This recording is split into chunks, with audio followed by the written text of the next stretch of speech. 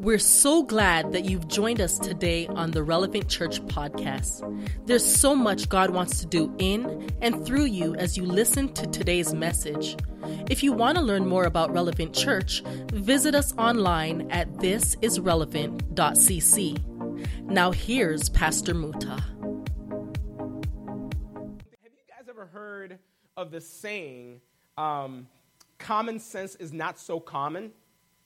You guys have heard of that saying, common sense is not so common, because there are people who do some crazy things and you're wondering what in God's name possessed you to think about doing that. Or maybe they do something so dumb where you're just looking at like, how is it that you are allowed to continue to exist in society? That's a little harsh, but it's true. Don't act like I'm the only one who's seen that. You know, I saw this video of this individual who was trying to get gas. And so their gas tank was on their right side, but they pulled in on the left side. And so they went and they got out the car, looked and like, oh, darn, let me flip the car around. They went and they drove around to the other side, and guess what? They were still on the other side. So they jump out the car and they look and they're just like, oh, man, let me try this again. And they drive around. They did this about 3-4 times, and I'm sitting there thinking, God, who are you? You know, there's another one where there's this individual, and I guess he's trying to fill up a gas tank, and this smart human being has a cigarette right by the gas can, and they're about to put gas, and I'm just like, I can't even watch this because I just can't. People do some really, really crazy things, and we've all witnessed, or maybe we're one of those individuals who've tried to fill up a basket, closed basket with holes, trying to fill it up with water. True. Somebody has tried to do that. There's evidence. I'm wondering why it wasn't filling up. But people do some crazy things. Now, here goes the worst part, though. The worst part is when you teach somebody a better way, but they constantly revert to doing it the hard way or the way that just doesn't work. And you ever had that friend that comes to you for advice and you give them the advice, and then they go back and do exactly opposite of what you just told them? And you're just like, why'd I even bother? Like, what was the point of all of that? The worst part is trying to help somebody and show somebody a better way, but they insist on doing it their own way. And if I can be honest, I see this as the state of much of Western Christianity. I see this as much of the state of Western Christianity. And if I can go a little deep further into this, I believe that sometimes this is the plight or this is the problem with many Christians. It's quiet. Everybody's like, oh boy, what is he getting to? No, I believe that God, through the gospel, has revealed an incredible way and an incredible plan for his church, but oftentimes we insist on doing things our own way. And so that's what we came to talk about this morning. So if you have a Bible, go to Ephesians chapter 3, verses 1 through 13 is where we're going to be in. If you don't have a Bible, go ahead and slip your hand up. House Crew's got some Bibles that they want to hand to you. They want you to follow along. We want you to follow along because we believe that if you read God's Word, one, you'll know that we're telling the truth because you're reading the same thing we're reading. And the second thing is that God's Word is transformative. So if we read it for ourselves, it can begin to make an impact and a difference in our own lives as well, too. So it's page 568, I believe, in the Bibles that you're receiving from House Crew.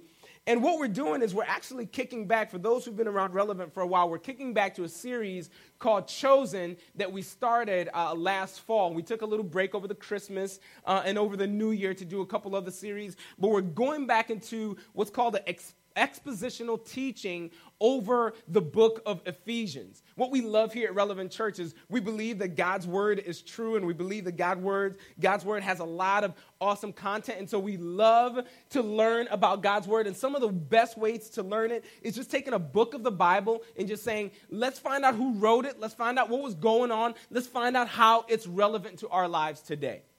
So that's what we're doing through the book of Ephesians under this theme, chosen, experiencing the unexpected. See, this book, just to give you a little background, if you're unfamiliar with it, it was written by a guy named Paul. This dude was named Saul to begin with. He hated Christians. He wanted to murder all Christians. He wanted to imprison all Christians. And, we've said it many times. We believe like he was the Osama bin Laden of the early century. He really wanted to wipe out anything to do with Christianity. And then in the process, God met him on the way to go persecute more Christians. In fact, he was riding on a horse or a donkey. I can't remember exactly what that was, but he got kicked off of it. He fell off of his high horse. Pastor joke, laugh. He fell off of his high horse, and God humbled him and said, listen, I need you to go for me. You've been going against me for so long. I need you to go for me. And how many in here are glad that God stopped you in your tracks? You were going for yourself. You were going for everything else. And God, in his grace and his love for you, says, I don't want you to hurt yourself anymore. God told Paul, why are you kicking against sharp things? Because you're going to get hurt.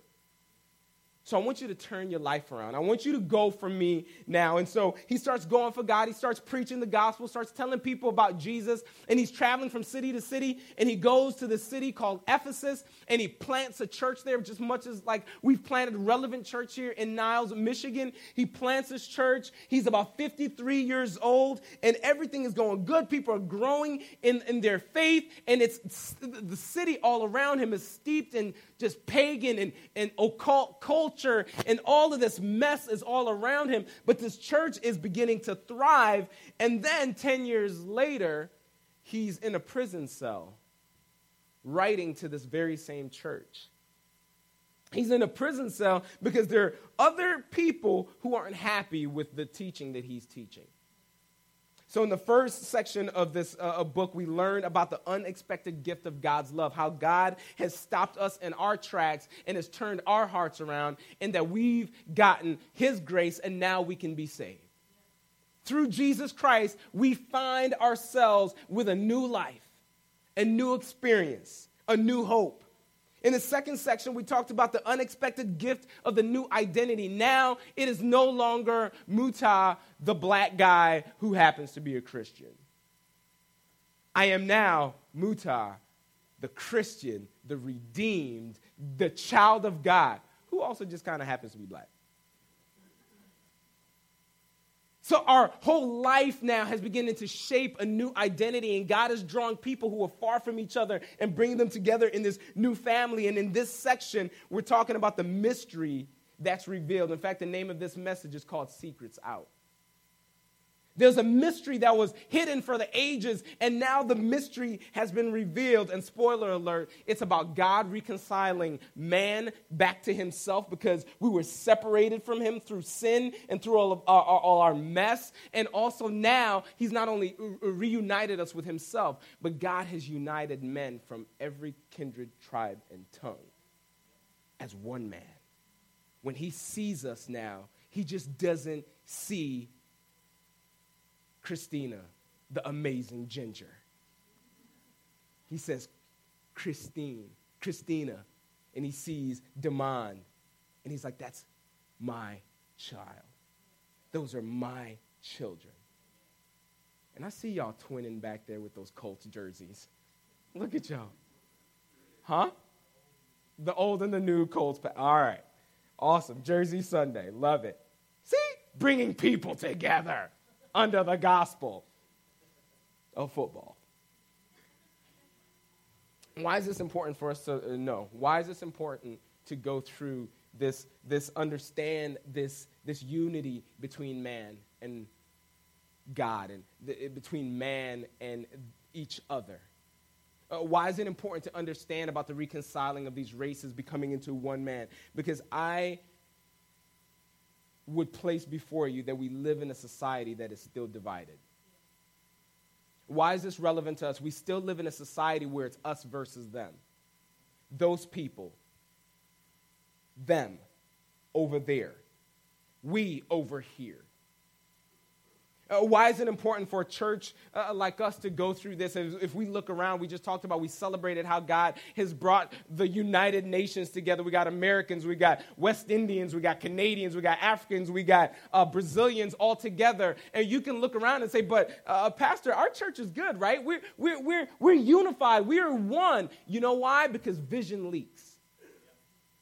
If we're not too careful, the homogeneous principle starts to apply. And then it's just like, man, there's too many of them. And if we're not reminded that we're one, all of a sudden, the environment begins to shift. And what was nice, an amazing melting pot of God's glory becomes a place that's like people who are economically the same.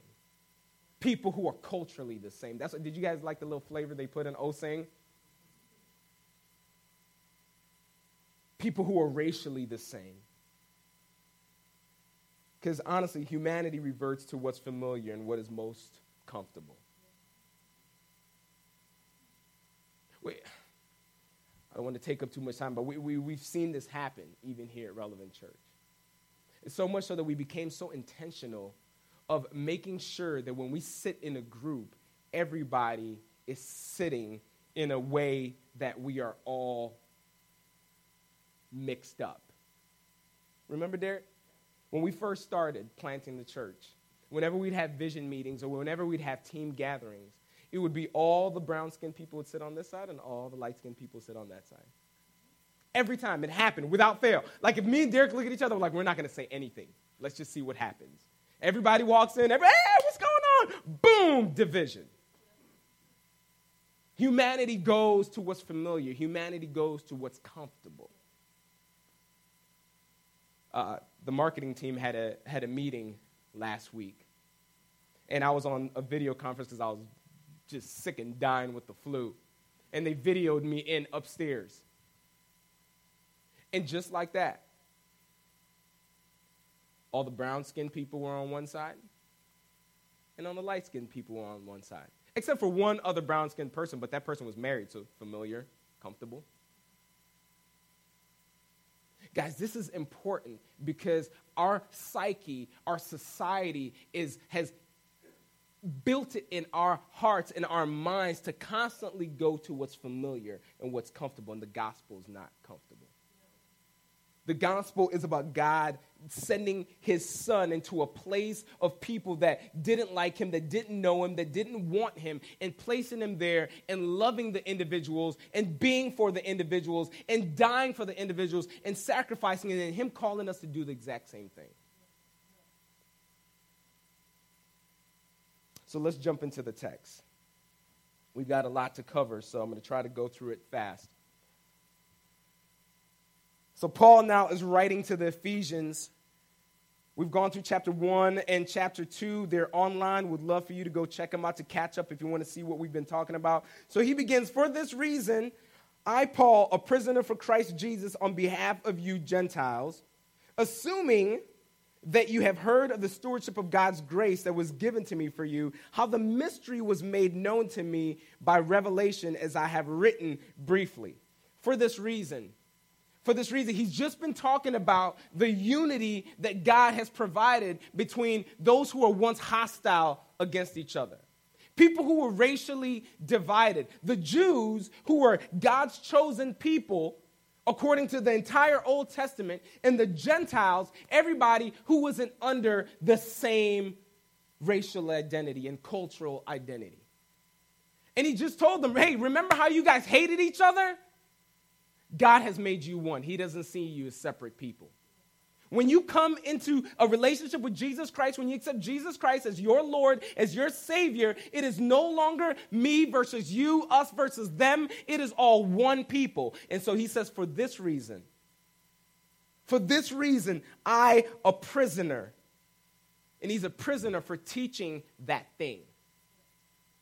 He's a prisoner because he is going against cultural norms of saying, hey, you know what? It's okay. The homogeneous principle, you know what? It's better if we're over here and they're over there. Let's just be separate but equal. He's coming coming against that teaching. So what he's doing now is coming against culture, and they've imprisoned him, and they're saying, you know what? We don't like that.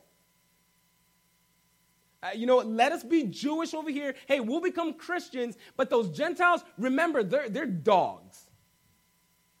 Literally, they thought the Gentiles, anybody who wasn't part of the little religious sect, were dogs. And even the Jewish Christians who came into faith of Jesus Christ, they still was like, you know, we're believers, and I understand what's happening over there. That's all good and great, but we don't need them to infiltrate our space here. Why can't they be saved there? And here's the deal. Point number one, if you're following along in your teaching sheets, which I hope you are, because we got regroup and we're going to talk about this week. Point number one, a gospel-centered worldview. A gospel meaning looking at what Jesus did on the cross that united God and man, that united man and man. That says we're one. That says nothing separates us. Race, color, creed does not matter. We lead with the identity of our faith in Jesus, our family of God. A gospel-centered worldview will always expose the false doctrine of superiority.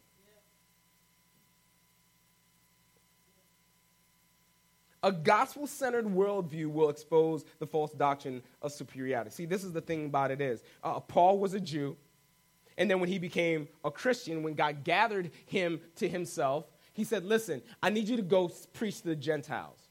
I need you to go minister to the people across the river, across the tracks. I need you to go show my love and go let them know that I love them, that I want them to be a part of the family as well too. And in that moment, the Jewish people thought Paul was a traitor. Why are you going to go spend your time up there teaching them?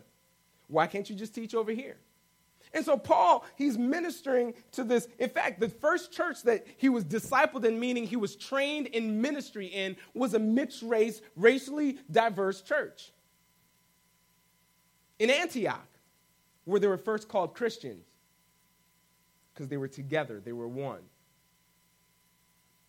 He goes and he's planting all these churches, and he goes to the Gentile people and say, hey, there's some Jewish Christians back in Jerusalem. They're people who are sick, they're dying. We need to take up an offering. They're poor, they don't have. And so the Gentile churches were like, heck yeah, man, we're going to raise up some money. Isn't that crazy how the least people you expect to do anything are the ones who jump at it the first, and then the ones who you expect to do everything else are the ones looking at everybody else like, why can't they pull themselves by their bootstraps?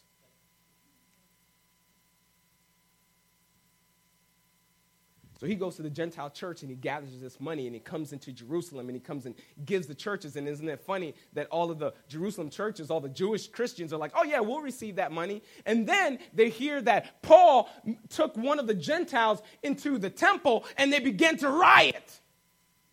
We can accept their money, but we're definitely not going to want them in our space.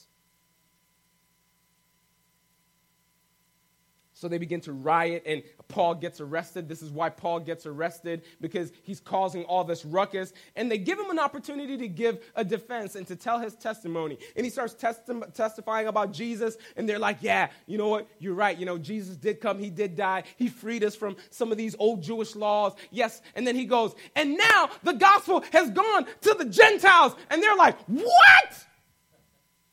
And they begin to riot again. Gospel-centered worldview will always expose the false doctrine of superiority. But Paul knew where God was calling him. He said, I've been given this stewardship. In fact, Acts 9:15, he says this, but the Lord said to me, go, for he is a chosen instrument of mine to carry my name before the Gentiles and kings and the children of Israel. This is Ananias, the guy who was supposed to go and get Paul and supposed to raise him up. He was a Jewish Christian, and he says, God told me that Paul's got a mission to go talk to the to the Gentiles, the people who are not like us. So Paul says in verse 2, he's given me a stewardship. or a dispensation as other translation would give it. And this comes from two Greek words, oikos, meaning house, and nomos, meaning law. That's where we get the word economy. It's derived from this Greek word called oikonomia. And what it literally means, it says, the law of the house. God has given me the law of the house. He's given me a management, a new management. We love the word new around here, around Relevant Church, because all of our wristbands say what God called us here for. He says, behold, I'm doing a new thing, and now it springs forth. Paul's like, God has given me a new stewardship, a new management, a new law of the house, because God has different ways of managing his house in different periods of time. And all the Bible scholars here will know that back in the Old Testament, God managed it by the law. There were these laws that you had to follow. And then it moved into the times of prophecy where he spoke through these men, and they came and they talked to you and they told you what God said. And if you needed to know what God said, you went to God's pastor and priest, and you talked to him. And he's like, okay, that was that time, but now he's given us Jesus Christ. He's given us the gospel. He's given us a new stewardship. God's principles don't change. God had always wanted to save the Gentiles from the beginning of time. He was just going about it in different ways, in different phases. Verse 4 through 6. When you read this is Paul speaking. When you read this, you can perceive my insight into the mystery of Christ, which was not made known to the sons of men in other generations, exactly what we've just talked about, as it has now been revealed to his holy apostles, meaning those who walked with Jesus, those who were close to Jesus, had an encounter with Jesus, and his prophets, those who now are stewarding the word of God, stewarding what Jesus told them to teach by the Spirit. Here's the mystery. Verse 6. Somebody says, what's the mystery? This is the mystery. The Gentiles are chosen. The Gentiles are fellow heirs, members of the same body, partakers of the promise in Christ Jesus through the gospel. He said, listen, here's the mystery, y'all. Christ's birth, death, burial, and resurrection was so much better than we're saved now. I've got Jesus. It was so much more profound and so much more deep. He's telling them, listen, it wasn't revealed in the Old Testament, but now it's been revealed in Jesus Christ. He says the Old Testament talked about Jesus coming. Now the New Testament is teaching us what Jesus came to show us, what he came to reveal to us. I love what my old Bible professor used to say. He says the Old Testament is the Bible concealed. The New Testament is the Bible revealed. There's a new purpose. Gentiles, people who are far from God, people who aren't sitting in this church right now, the people who we feel are too far to be redeemed. Redeemed means saved and cleaned up and brought into the family of God. Those drug dealers down the street, the prostitutes around the corner, the junkie down the block, the homeless guys we see panhandling up and down Main Street. They're now able to be fellow heirs to the promise. They're no better than you. We are no better than them. They have the same access.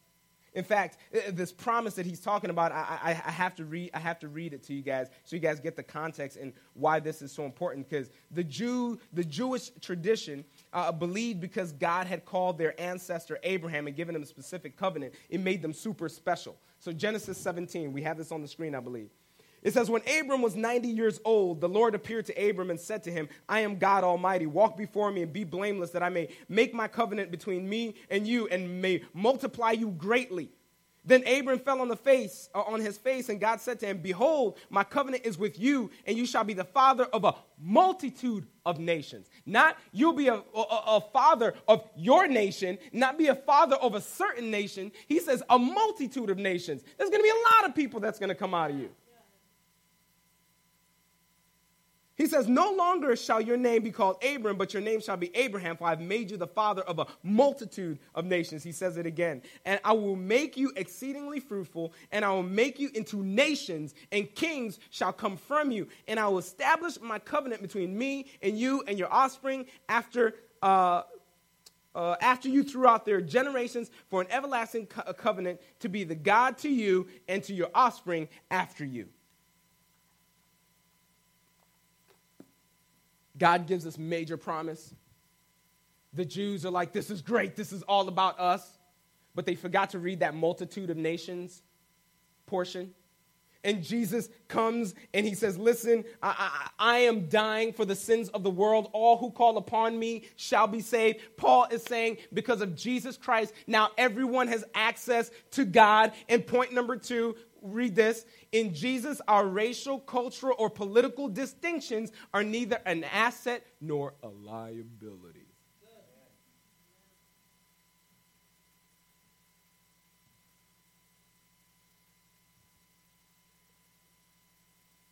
Man, I want to just go deep on that one, but I'm just going to stop myself. I'm just going to go to the quote after this.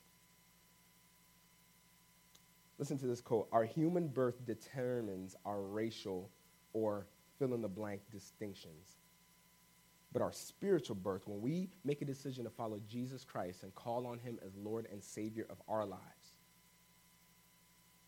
our spiritual birth unites us as members of the same body. No one is barred from position or function. You're chosen too. Notice how I said you're chosen too, because you want to hear something funny? You're actually a Gentile.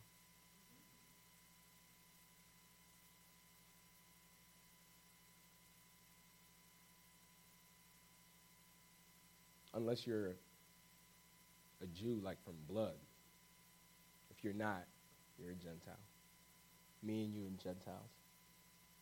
And God has called us and unified into this amazing promise that he gave Abraham so many years ago. And now we can go for God. And we can have access to every single promise. The Bible says all of our requests are amen, are yes in Christ Jesus. We have access to the throne room of the God who created heaven and earth. Verse 7. Of this gospel, I was made a minister according to the gift of God's grace, which was given me by the working of his power. And not only do I have a new relationship now I've got power. I've got God's power working inside of me. I can overcome the hate and the prejudice that's inside of me. That's what Paul's saying, because he did. He had hate, he had prejudice, he didn't like those people. In fact, he wanted to get rid of those people. Now I can overcome the hate. And then not only that, I can overcome the hardship that comes from loving people. Because isn't it funny when we want to show love to people, how the truth about certain people comes out? Well, I love everybody until it's time to love them. Love across boundaries. That's what we say around Relevant, right? Verse 8 through 10, he says, to me, talking about Paul, to me, and I love this because I can attribute this to myself, to me, though I am the very least of all the saints, this grace was given to preach to the Gentiles the unsearchable riches of Christ, and to bring to light for everyone what is the plan of the mystery hidden for the ages in God, who created all things, so that through the church, the manifold wisdom of God might might now be made known to the rulers and authorities in the heavenly places. He says, I'm the least of the saints. And here I love this because this is Paul, one of the great, if not the most prolific writer in the Bible. The person that we always go back to and tout is like, man, these writings that he did are so profound. They're so amazing. They help us live our lives every single day. He's calling himself the least of these. And here goes a nugget here for all of us who are learning the Bible and when as we become Christians and as we grow deeper in our faith, understanding the depths of God's word will make us humble. I remember a quick story. A buddy of mine was called to ministry. He was in seminary. He had a really awesome career. I mean, this dude was doing it. This dude was amazing. He was working for some NGO in D.C., making buku money, traveling all over the world. Yeah, I just said buku money. That's funny. He's traveling all over the world. And God calls him to ministry, and he was an amazing preacher and an amazing teacher. And everybody's like, man, this kid's going to go far. And even right now, he's already writing books. He's already doing amazing things. He's speaking all over the country. And I remember one day I went to his house because we were just having dinner after church and hanging out. And I'm like, hey, where's Pierre? His wife was like, you got to go talk to your boy. And I'm just like, where is he? He's in the bedroom. And then some of you guys have heard the story before. I go into the room, and here's this guy who was popular, who was an amazing speaker, who was going through seminary, who was touted as the next big thing. He's laying in fetal position on the bed saying, I'm nobody. Why has God called me? I'm not good. I'm not as good as they say that I am. I know me. I'm broken. Understanding God's word, getting a firm foundation in God's word will reveal the fact that we really aren't worthy to even have the least bit of this knowledge. We see Paul. That's great. He sees himself in another text as least of the apostles. In another text, he calls himself the chief of sinners. And he's saying, it's been given to me to, what do you say, to take this message, to preach to the Gentiles the unsearchable riches of Christ. The unsearchable, untraceable, they're so fast. The riches of God's grace, God's love for you and I, God's love for humanity is so deep that it really can never be explained. We're going to go to heaven, and we're going to be sitting at the feet of Jesus, and we're going to be like, all right, explain your love for us. And he's going to explain it to us. And we're going to be like, we don't get it still, but we got an eternity to try to figure this thing out. I can't believe you love us that much. And then this is what he says. This is what he says. He says, and to bring to light for everyone what is the plan of the mystery hidden for the ages in God who created all things. For everyone. See, Paul was called to the Gentiles, but his message of God opening the path to kingdom citizenship for the Gentiles was meant to be heard by the entire world. Why? Because it gives me and you comfort to know that we're chosen. It gives us the understanding to know that we can't bar anybody else. That knucklehead at work, Becca, that you just can't stand. Like, why do you even work here? You walk into work every day, you look at them, you're like, good God, just be fired already. That person has now access to the very same God that you have. No one is barred. And this is the clincher right here, guys. So that through the church, somebody says the church.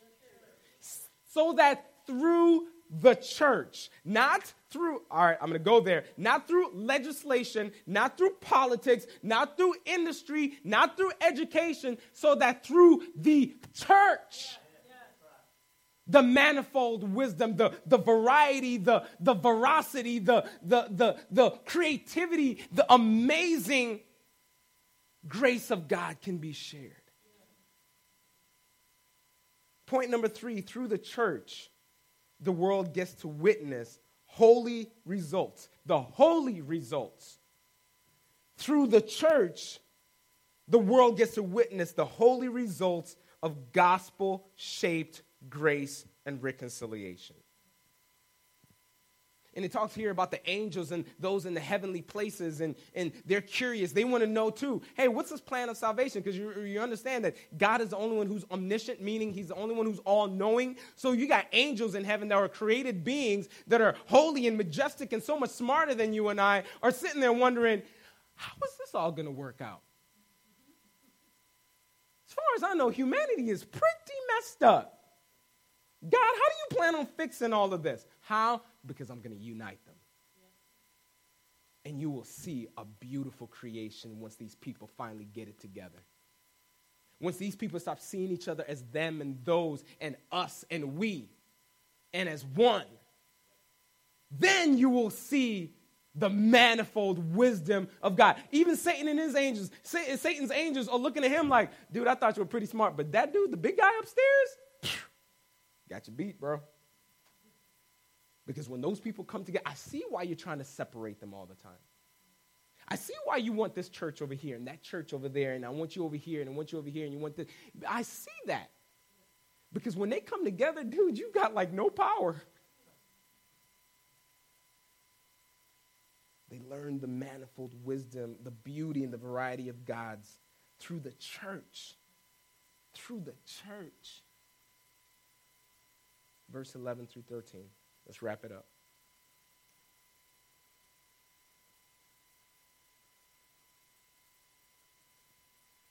This was according to the eternal purpose. This mystery was not a divine afterthought, guys. It wasn't, oh man, the world is messed up. Oh man, people are being divided. Man, people are fighting against each other. Maybe I should fix it. God knew from the beginning of time that humanity was broken, was going to be broken, and the only way to fix it was to bring them together in Jesus Christ. This was according to the eternal purpose that he has realized in Christ Jesus our Lord, in whom we have boldness and access with confidence through our faith in him. So I ask you not to lose heart over what I am suffering for you, which is your glory. This mystery, it's not a pet doctrine, guys. When we say love across boundaries, we're not saying something that's catchy. And you know, I respect every other church. I'm a lover of the church. I believe the church is one. But sometimes I believe that we as Christians, we leave it vague. Love people, love God. What people? Because I can love the people who are next to me. I can love my wife. I don't got to love you in that statement. I'm loving people, aren't I?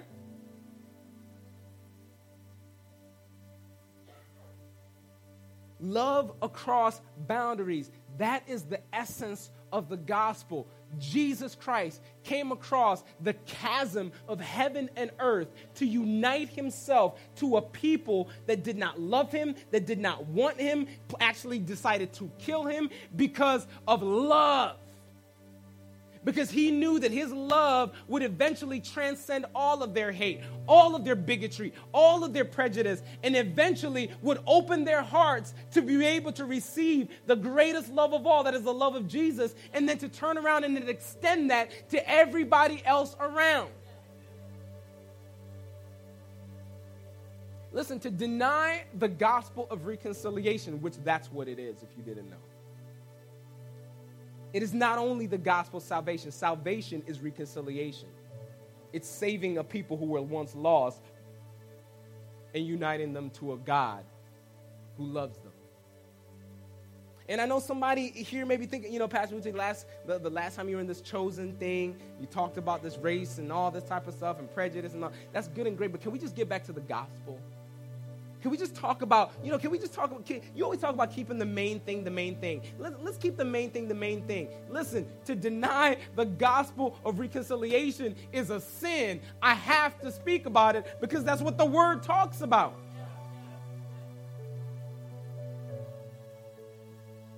And through him, we've got confidence.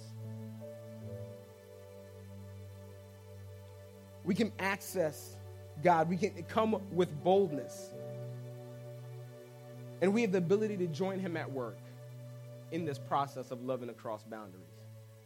Because we know at the end of the day, it's not us who's doing anything. We're just joining him at work. We talk about that at Relevant Church, right? When God sent us, he says, behold, I am doing a new thing. He didn't say, hey, come, I'm calling you to come and do a new thing. He says, I'm doing a new thing. And by the way, you're going to get into wilderness because you have no clue where I'm going. But I will make a way in the wilderness. Oh, yeah, by the way, you're going to look around and you're going to be like, is this thing even working? He said, I will make rivers in the desert. Don't worry about it. I'm doing it. You just walk this out. You just love across boundaries. You go out and make a tangible difference in our community, region, and world. Because by doing that, you are passionately following the Jesus that I sent to you. He says, don't lose heart. God's sovereignty will give us courage in suffering. Because the one thing I think sometimes we lie to people and we're like, hey, you become a Christian and everything, you get all hope and everything's going to be great and you're going to have joy and you're just going to have this deep sense of joy and you're just going to be happy and God's going to do some amazing things in your life. You're just going to be great.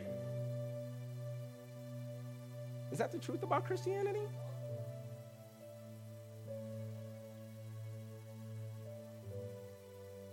Christianity is a call to die, to put yourself on the chopping block for God and for man. Listen to these last two quotes. He says, John Calvin says this, all whom the Lord has chosen, all whom the Lord has chosen to receive into the society of his saints ought to prepare themselves for a life that is hard, difficult, laborious, and full of countless griefs. Why? Because when you are preaching the message of love and grace, the gospel, people will begin to hate you. Your family will begin to hate you. Your co-workers will begin to hate you. Quote from Boyson Riken, it says, the Christian life is patterned after the life of Christ. Where is our hope? As it was for Christ, so it is for the Christian. Through suffering into glory. First humiliation, then exaltation. The cross before the crown. So there is hope. There is joy. There is satisfaction. But it's going to be through travails of lands and seas and woods and trees. I just rhymed. I didn't plan that. But it worked. It'll put us in odds with people. Point number 4 and point number 5 are right back to back. Living for the glory of Christ will put you at odds with those who want to glory in themselves.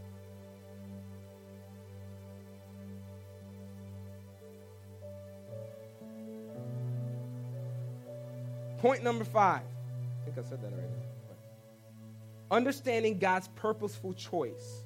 You've been chosen. He's chosen them too. Of uniting humanity to himself and to each other is where we will find our hope and glory.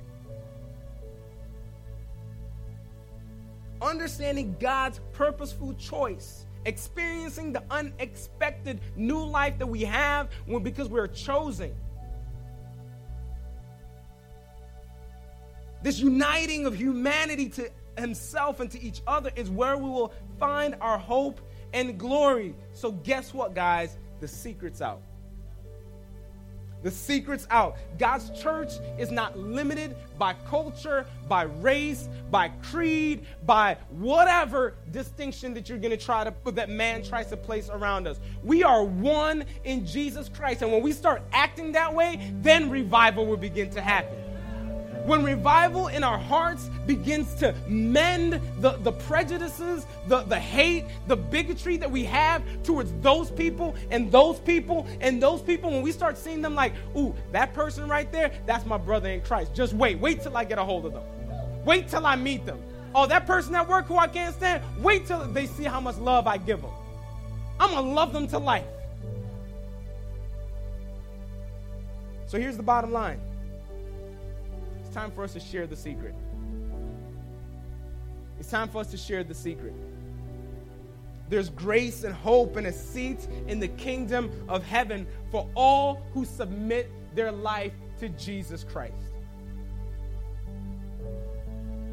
In our house at Relevant Church, we will be a house that helps people know that they belong. So when they walk in the doors, what are we going to say? Welcome home. It's not a gimmick. It's who we are. Everyone can belong here. So will you help us share the secret? I see a few heads nodding. Will you help us share the secret, Emily? Will you help us share the secret? This is what we'll do. We'll run to everyone else is running from.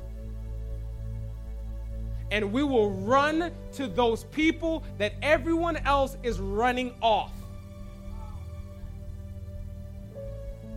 See, God can't use us if we're leading. Well, I'm going to go there. God can't use us if we're leading with our cultural, economic, religious, or political leanings. The gospel is the standard. Well, why do you do that? Why do you love that way? Because of the gospel. Why do you treat that person that way? Shouldn't they be ostracized? No, because I should have been ostracized. But the gospel said, I am reconciled. Why don't you hate those people for what they did? Because Jesus should have hated me for putting him on the cross. So I'm going to love that person to life because through his blood, he gave me new life. The gospel is the standard. It's the map. It's the secret. And the secret's out.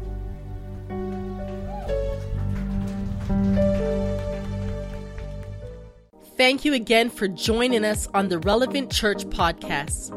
If this message has been impactful to you, let us know by sending an email to hello@thisisrelevant.cc. If God is impacting your life through this ministry, join us in reaching others by investing at giving.thisisrelevant.cc. Don't forget to subscribe to our channel for more messages like this one.